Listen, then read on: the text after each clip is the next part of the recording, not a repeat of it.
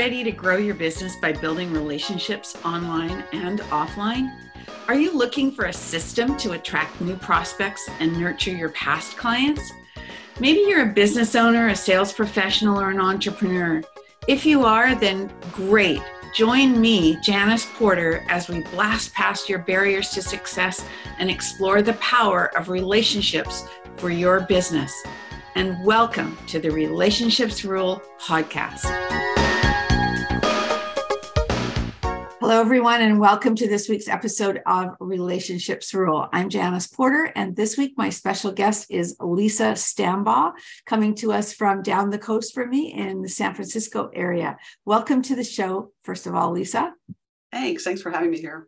You're very welcome. I'm so excited, actually, to have Lisa on my podcast. We met on LinkedIn, and we met because of what I do on LinkedIn. I get new people to talk to. And I was fascinated when I met Lisa because she embodies so much of the things that I, being so detail oriented, find useful, and also I'm idiosyncratic about it, I think. I'm not sure if that's the word. Anyway, I'm going to just give you a little bit of background about Lisa. She'd always wanted to be a writer, but she was always steered towards tech and ended up doing 20 years of her career time in engineering and IT and 20 years in web design.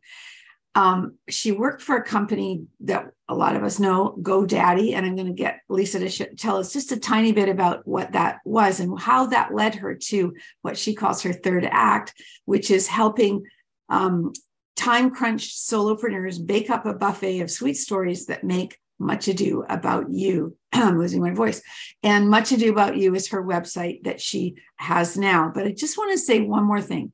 I wrote down these things I found on one of your places on your website, because this speaks to who you are, in my mind, to a T. A zealous wordsmith, a knitting enthusiast, a cookie artiste, a curly girl, and a musical theater devotee. And in your third act, I am too. I love that my hair, I don't let it go gray, but I'm in that same genre. And so I just love that because there's so much that I can dig into here about who you are. And I learned a lot of it from your newsletter. And that's what I love to talk about too. So first of all, tell us a little bit about how you went from engineering and IT to writing. Okay, well, again, thanks for having me here. So the story, and this goes back now 50 years. I was in high school and I told the counselor, I want to be a writer. I really enjoyed writing and art. And the counselor said, well, writing is not a lucrative career, but you're pretty good at math for a girl. You should go into tech. Wow. And I did grow up in Silicon Valley. So there was perhaps a higher percentage of students whose parents were in engineering or in tech. And my father was an engineer. And so I studied electrical engineering in college. I have a degree in electrical engineering and a degree in computer science. And I worked in high tech for 20 years in various forms, in research and development. I worked in quality. I worked in IT, did some interesting, project management and all kinds of things. And then at some point, the high-tech lifestyle was not super compatible with young children and outside interests and the Silicon Valley commute, which was getting worse and worse by the minute. And I left to set up my own business, and I did a variety of things, corporate consulting on projects and, initially some writing projects, and web design, which was still fairly new. I'd gotten into it when I worked in IT. And big companies had websites, but small businesses did not. So when I was on my own, suddenly everybody in my neighborhood needed a website, the art gallery, the pizza parlor, the dentist, the local museum. So I was kind of the only game in town for a long time. Yeah, timing is everything, right? And one of the first realizations getting seriously into web design is that people are really good at what they do and really good at speaking about it, but not great at writing about it. They don't like writing. They don't think they're a good writer. They're embarrassed saying, look at me, how great I am.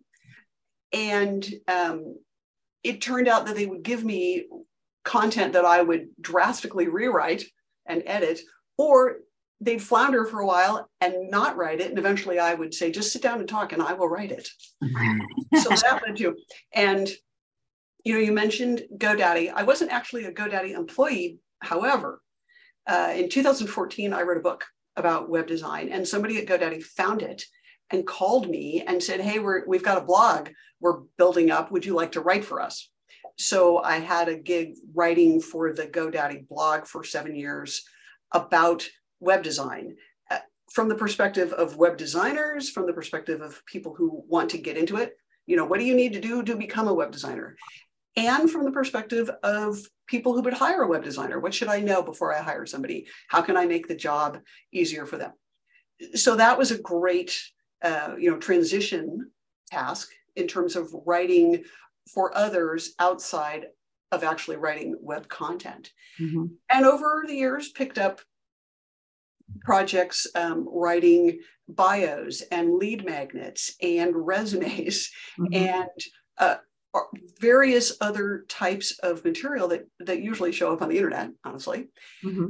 So when I was ready to retire from the full-time web work, mm-hmm. writing was there waiting for me. I was already doing it. Right. And so I call it my third act, or my pre-retirement is what I like to call it. Yeah. And, I wish that high school counselor was still around so I could go back and say, look, writing's a pretty good job now. Yeah. Isn't it interesting though, how one person can influence your life to such an extent? And now I interviewed a guy on a great guy on my podcast. His name is David Noor, and he's all about those people. He calls them mind benders. And they're the people that, like that. My husband's a basketball coach, and as a basketball coach or a high school counselor, which is what he also was, that was his day job. He made huge impact on the kids that he served. And that's the kind of mind bender. I think that's what it was called. Anyway, that can make such a difference to, what's that movie, Sliding Doors, which way you go, right? And it makes me think he ran into someone at a restaurant the other day who came running at him from across the room. And she said, you're Mr. Porter, right? Mr. Porter? She said, I hated high school, Mr. Porter, but you were one of the 3 things in high school that kept me there. And she's now, in her 40s, and she was like pretty excited to see him, and that makes your day. And so to be that person in a positive way is great, but to be that person that just changes the direction of your life. But, in retrospect, I don't regret studying engineering. I had a great time in engineering. The lifestyle demanded by I was in a position where you had to travel a lot and you're managing a lot of people and you're on call. And that was not compatible with small children, including one who was very into figure skating and needed to go to the rink every day after school. So compromise. The engineering and technology background certainly didn't hurt in the web. No, of course not. And now I do writing. I call it ghost writing. Call it what you will. I write pieces for people who are in technology, and they're very happy to have a writer that knows something about engineering. There you go. That's interesting. Yeah. So I think, though, what I connected with you on, to be completely honest, is your grammar pieces in your newsletter, and the fact that you're a knitter and a quilter. I got to say that because those have been my interests over the years. I don't quilt anymore because it's really hard for me to do the small bits, but I do knit. Anyway, but the grammar thing, I've been the grammar nerd forever. I'm not a writer, but I can edit, okay, in terms of the grammar pieces and so on. And so, but it's the stories you write, or the articles you write in your newsletter. To me, they're interesting on so many levels. One, because I find out a lot about you through your newsletter. So you definitely put your soul into it, and your who you are. And the style, of course, with your cookies and your recipes and all of that, that's who you are too, I'm sure. But I have to tell you, I read the one on, I think it was on walking by a store window, and they had spelled Reiki wrong. And I probably would have done the same thing you did. Can you share that with me? So the background of the story, perhaps. Yeah. and I don't want to think of myself as a grammar nerd so much as a word choice person. I write a lot about the difference between saying I can't do something and I don't do something, or the difference between wanting to and needing to. I'm the grammar nerd. I'm the grammar nerd, but you make it sound so much more interesting. I have to say, word choice has a huge intellectual and emotional impact on both the speaker and the listener. The Reiki story. Back up a little bit. Before Christmas, I received a gift of a coffee cup, which was something like that said, I before E, except after C. When your neighbor Keith has 8 reindeer, blah, blah, blah. And it had a bunch of words where it was all EI. Yeah. And I had posted on LinkedIn about that. And we had a lot of conversation about grammar rules and how do you know when to make an exception? And how confusing is this for non-native English speakers learning the language? Yeah. And then shortly after that, I walked by a store window. A store may not be the right word. It's a studio that does yoga and Pilates and Reiki. And they have certain days of the week where you can bring your dog. They do dog yoga. And in the window, Reiki was spelled incorrectly. It was spelled R-I-E-K-E. It should be R-E-I-K-I. And in fact, I had just posted about I before E. So this is in the downtown where I go near my mother's house.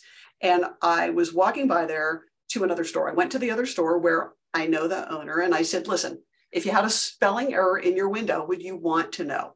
Yes. I don't want to embarrass somebody. And she said, oh, absolutely. What spelling error do I have in my window? I said, not you, relax. Yeah.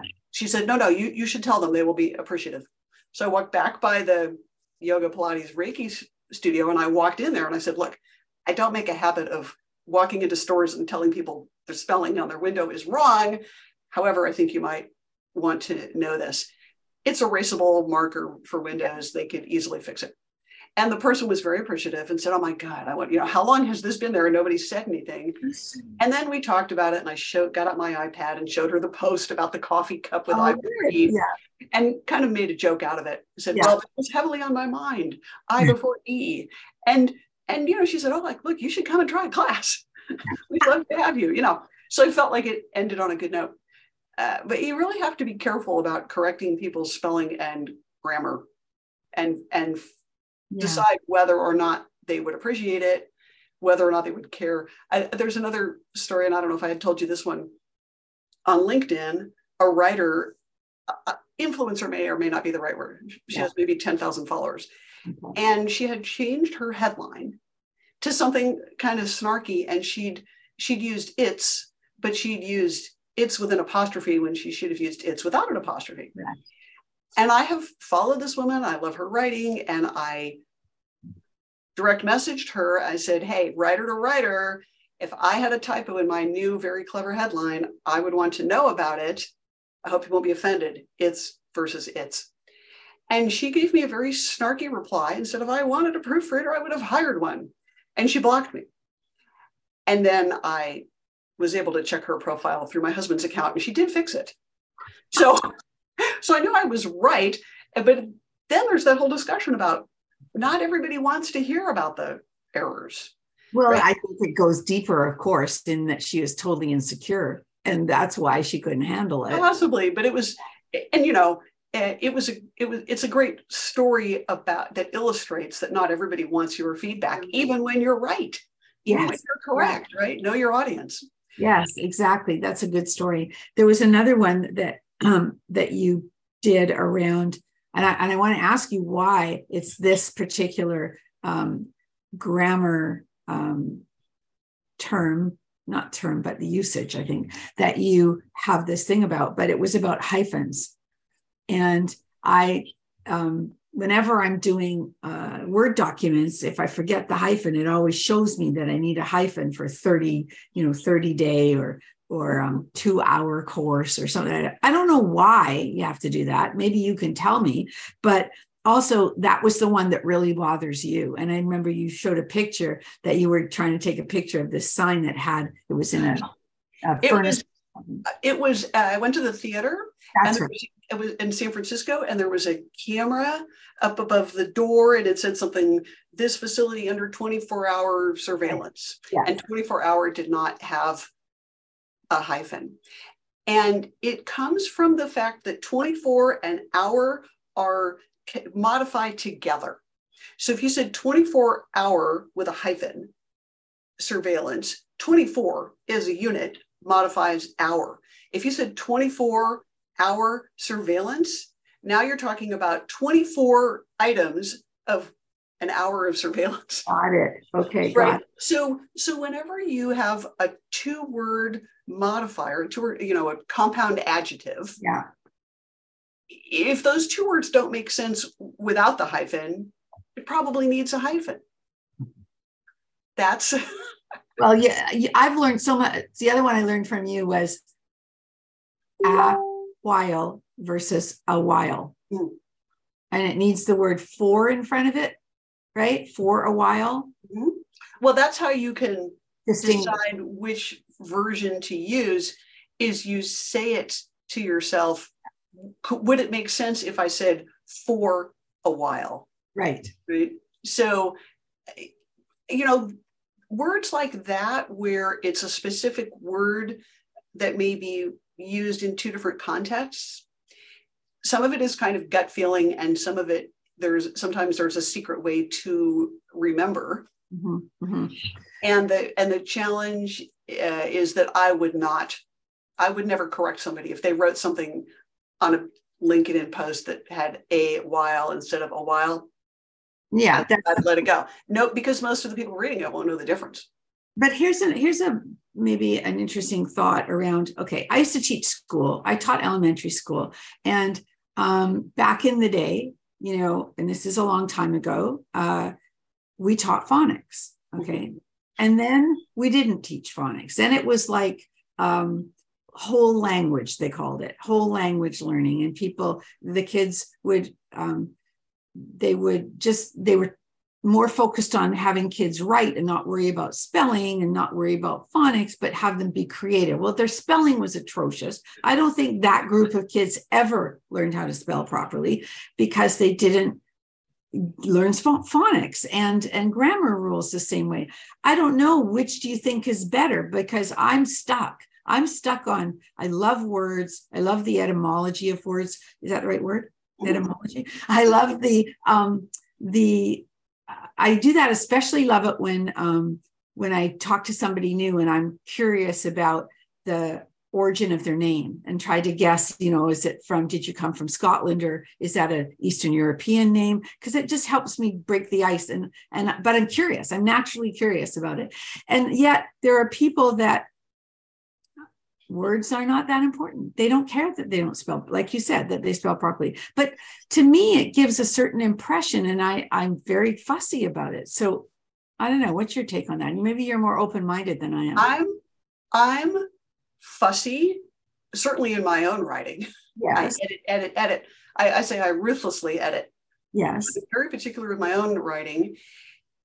And I'm occasionally hired to audit a website where somebody says, please look at my website and give me feedback on what needs fixing. Mm-hmm. And I look for technical errors. And I also look for grammar and spelling. And I've not been hired to rewrite and edit, but I can often find themes, like they don't know how to use a hyphen. They don't understand Oxford commas. They don't understand capitalization or the format of bullet lists or any of a number of other. And it's not that they're bad writers. They just don't know the rule. Yes. Yes. So, Oxford comma, and for what is that? Oxford comma. Okay. You say A, comma, B, comma, and C, or A, comma, B, and C. The comma before and or in the sentence is an Oxford comma. And both ways are technically correct. And it depends which style guide you use. The New York Times does it one way and the Washington Post does it another. But be consistent. Either always use it or never use it. And what I often find when I'm editing something or auditing a website, people sometimes have a comma and sometimes not. Yeah, so they're inconsistent. It's that they don't know that there is a rule. So I can say, here's the rule. Yes. A, comma, B, comma, and C. Go fix all the ones missing the second comma.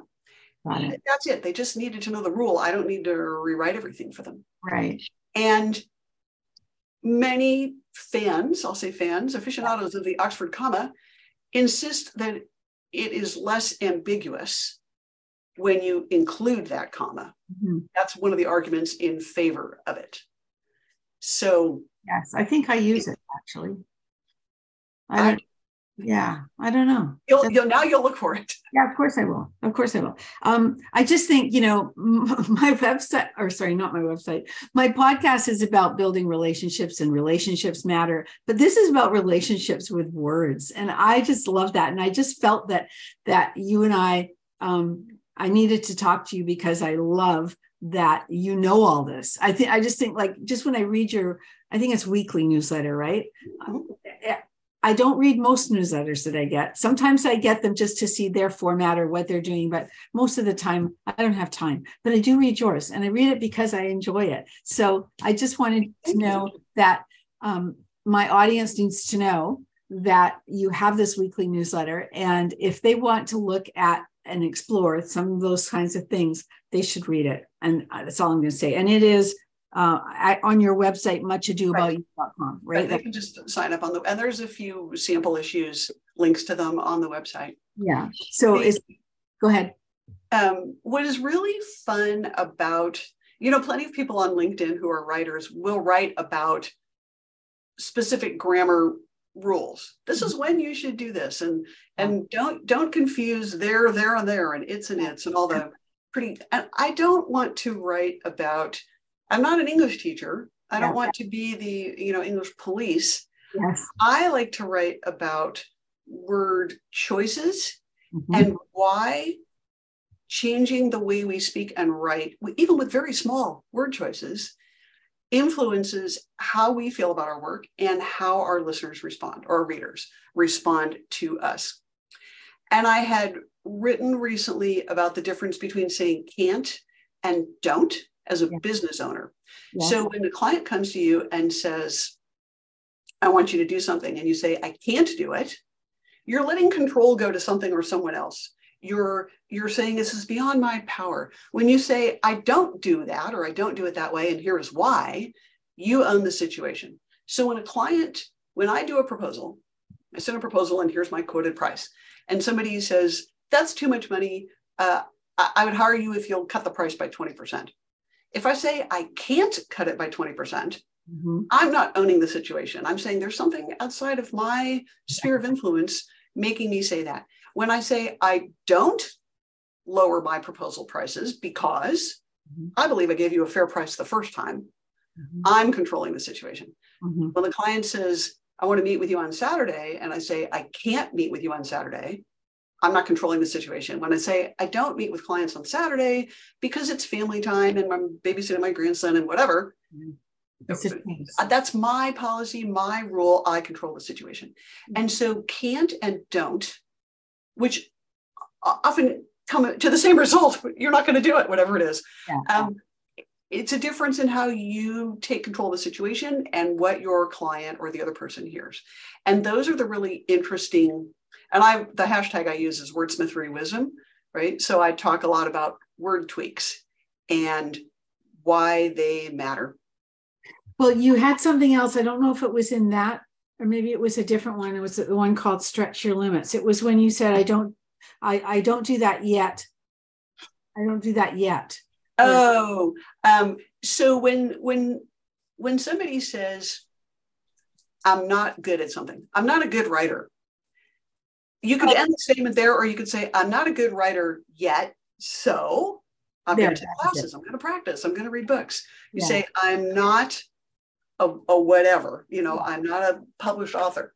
End of sentence. Or I'm not a published author yet, so I'm going to make a plan. I'm going to figure out my book. I'm going to hire a book coach. I'm going to do all these things. And we sell ourselves short by not expanding the sentence to say, well, what are you going to do about it? Right? Again, it's words, but it's mindset. Yes. So exactly. Now you help clients figure out how to brag your butt off without being a pain in the ass. Okay. Right. So that's a kind of follow up to what you were just starting to talk about how you help individual clients in that way, because people don't like to talk about themselves. It's hard for them to brag. And I think you're talking about in their website copy and things like that, correct? Mm-hmm. So can you speak to that a little bit? And that tagline came from, so much of my writing, so whether it's web content or bios or LinkedIn resumes, people need to speak with confidence about what they've accomplished. Many people don't know how to speak in a way that doesn't sound either offensive or superior or I'm better than you are, the many interpretations of bragging. And people will say bragging in and of itself is bad. I will argue that bragging done correctly is not bad at all. And so when I say brag your butt off without being a pain in the ass, it's about how to tell your story, convince people in a positive way that you know what you're doing and you're good at it without being offensive. And there are many tiny word choices that we make which imply that we think we are better than who we're talking to. So when somebody makes a statement and you say, well, obviously, blah, blah, blah. Obviously that is a pain in the ass statement, because you're saying, I knew that. How come you didn't know that? I'm smarter than you. You're dumb, right?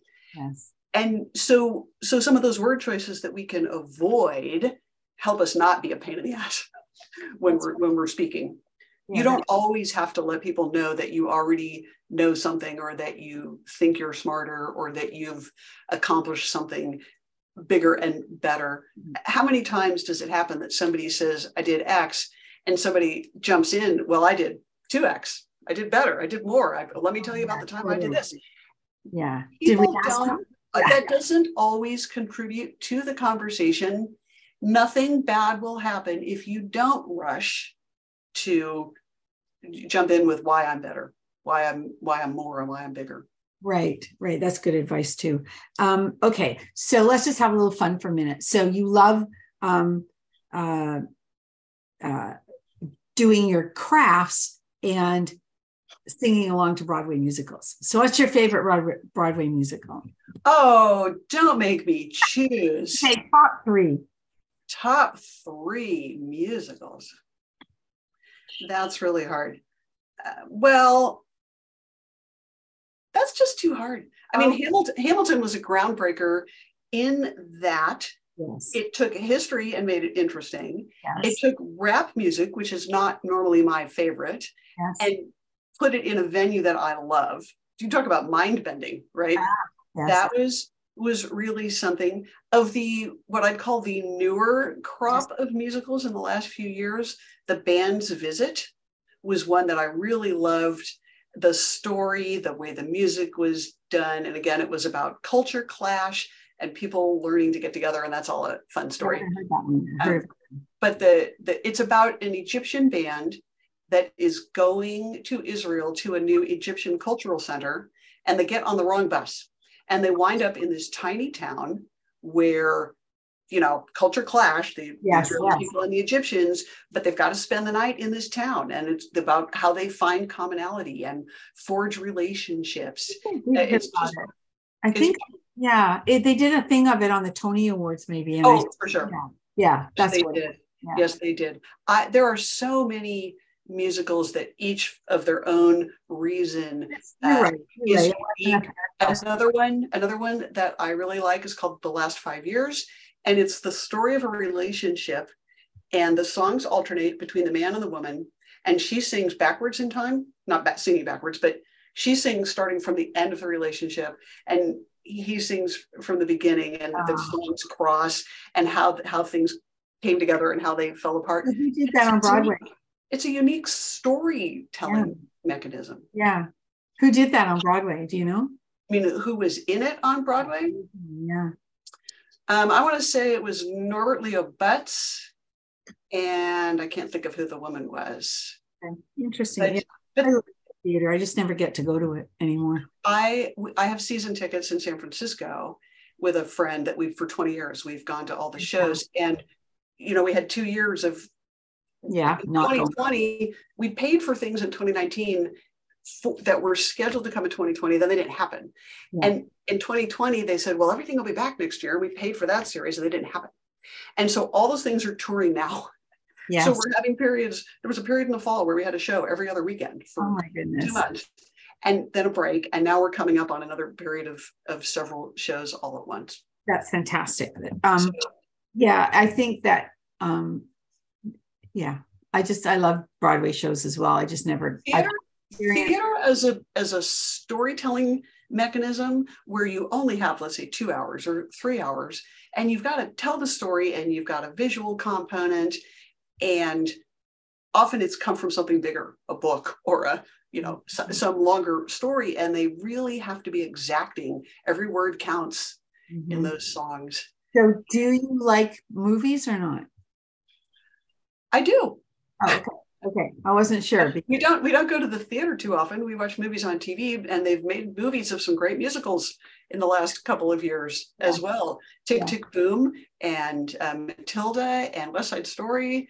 Lots of movie musicals, and I hope that exposes people who don't normally go to the theater to what the theatrical arts really are. So, last question I'd like to ask you. And it's one I like. Well, actually, no, I'm lying. I have 3 questions. First one, I know. First one is, do you read as well? Like, do you read fiction or do you read nonfiction? I read both. Okay. So what are you reading right now? Today I'm reading, or as of right now, Demon Copperhead by Barbara Kingsolver. Okay. Yeah. Which is a loose interpretation of David Copperfield. So David Copperfield was, a long time ago, and not a great life, and poverty and destitute and all that. And this is a retelling in Appalachia area of the United States, but a similar kind of a feeling of a story. So it's a modernized version. And that's pretty good for and I read a lot of fiction. I like historical fiction, and I do like memoirs, in particular of theater people. Sure, why not? Yeah. So, Alan Cumming has a great memoir. Billy Porter and Martin Short and Andrea Martin. I mean, whenever Sutton Foster's memoir is the best because it's about crafting. And she talks, and I am big into crafting. She talks about how crocheting and working on craft projects behind the scenes when she was waiting to go on set really helped her deal with some difficult times in her life when she had personal things going on with her family and friends and whatever. And crafting became therapy, may or may not be the right word, meditative and fulfilling and calming for her. So she writes about theater and crafting. That's my book. That's my person. There you are. Yeah, theater and crafting. All right. 2 last questions now, because that was the third. One of the things that I mentioned this already is that I'm very curious, and I love the word curiosity. And I have a 2-part question that I like to ask my guests. The first part is, do you think curiosity is innate or learned? And part 2, what are you most curious about today? I would say it's innate and yet needs to be nurtured. Everybody has the ability to be curious. Some people, for whatever reason, choose not to, or were not encouraged to develop that skill. That's something you can do with children, certainly, with us, with grandchildren. Help them be curious and see the value in curiosity.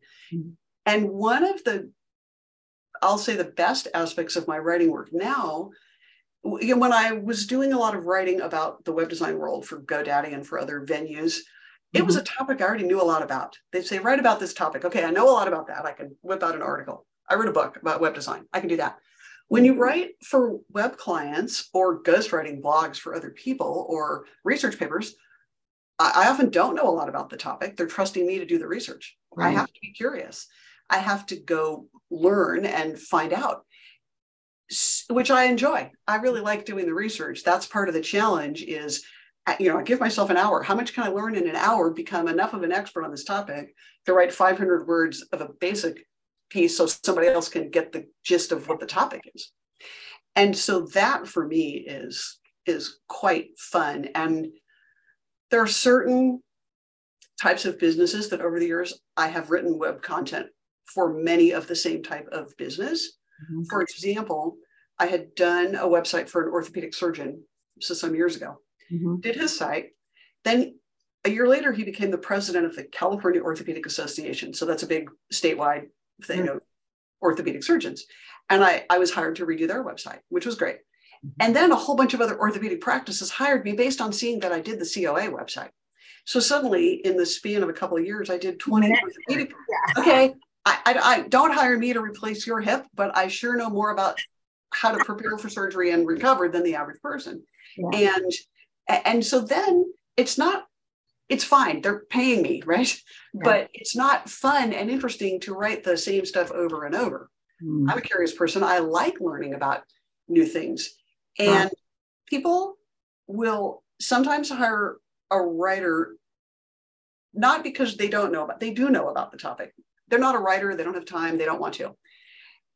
And it's up to me to like get inside their head enough to learn what I need to learn or do the research on my own to learn what I need to learn. And they have to find people who want to do that part. Not everybody wants to do the research. Right. So that's a really fun part of the job. Is there a second part to that? Just what are you most interested in or curious about today? What am I most curious about today? Well, I'm pretty curious to know which Broadway shows are going on tour next year. There you go. I have a bucket list. On one of my websites, I have a bucket list of all the shows I've seen and the ones I still want to see. Oh, fantastic. And the list of what I've seen is long. And now I'm waiting for them to bring around the ones I haven't seen yet. So I'm waiting. Yes. Well, this has been delightful. My last question is really, what's your best piece of advice for my audience around writing and the work that you do, and then also where can we find you, which I will put in the show notes, of course. So of course you can find me at muchadoaboutyou.com, and I'm on LinkedIn, and I post just about every day. Yes. LinkedIn is the best venue for writers. You have an audience that will come find you every day and tell you when you're doing it well and when you're not.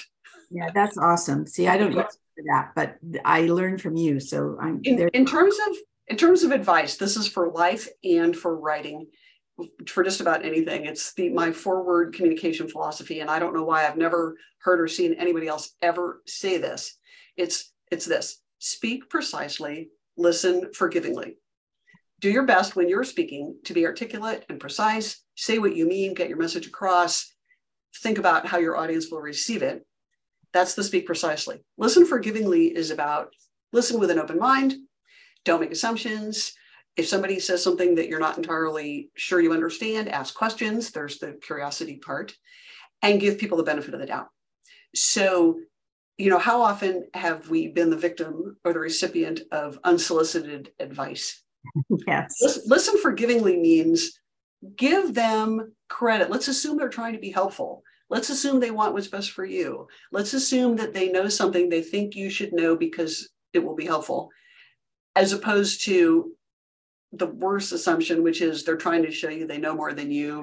They're trying to make you feel bad, whatever, right? So speak precisely, listen forgivingly. And that works really well with clients, with children, with significant others, with reading posts on LinkedIn. My family likes to use the phrase, some people are just anxious to be offended. Some people will hear what you say and just assume the worst. Assume you're being negative. Assume you're talking down about them. Don't do that. Listen forgivingly. Speak precisely. Listen forgivingly. Listen forgivingly. That's it. 4 words. That's the whole thing. I love it. That's a great ending. Thank you so much for being here today and for your wisdom and the value that you bring to so many people just with the writing that you do, because I love it. So keep it up. And I will put your information in the show notes.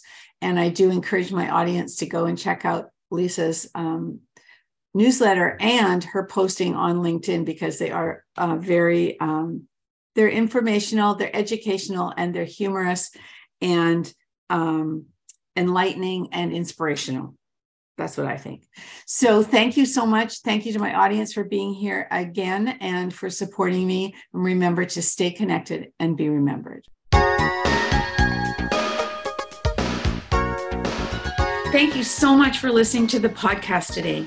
If this show has inspired you to reach out to connect to someone new or nurture a current or past relationship, and you think that others can benefit from listening, please share this episode.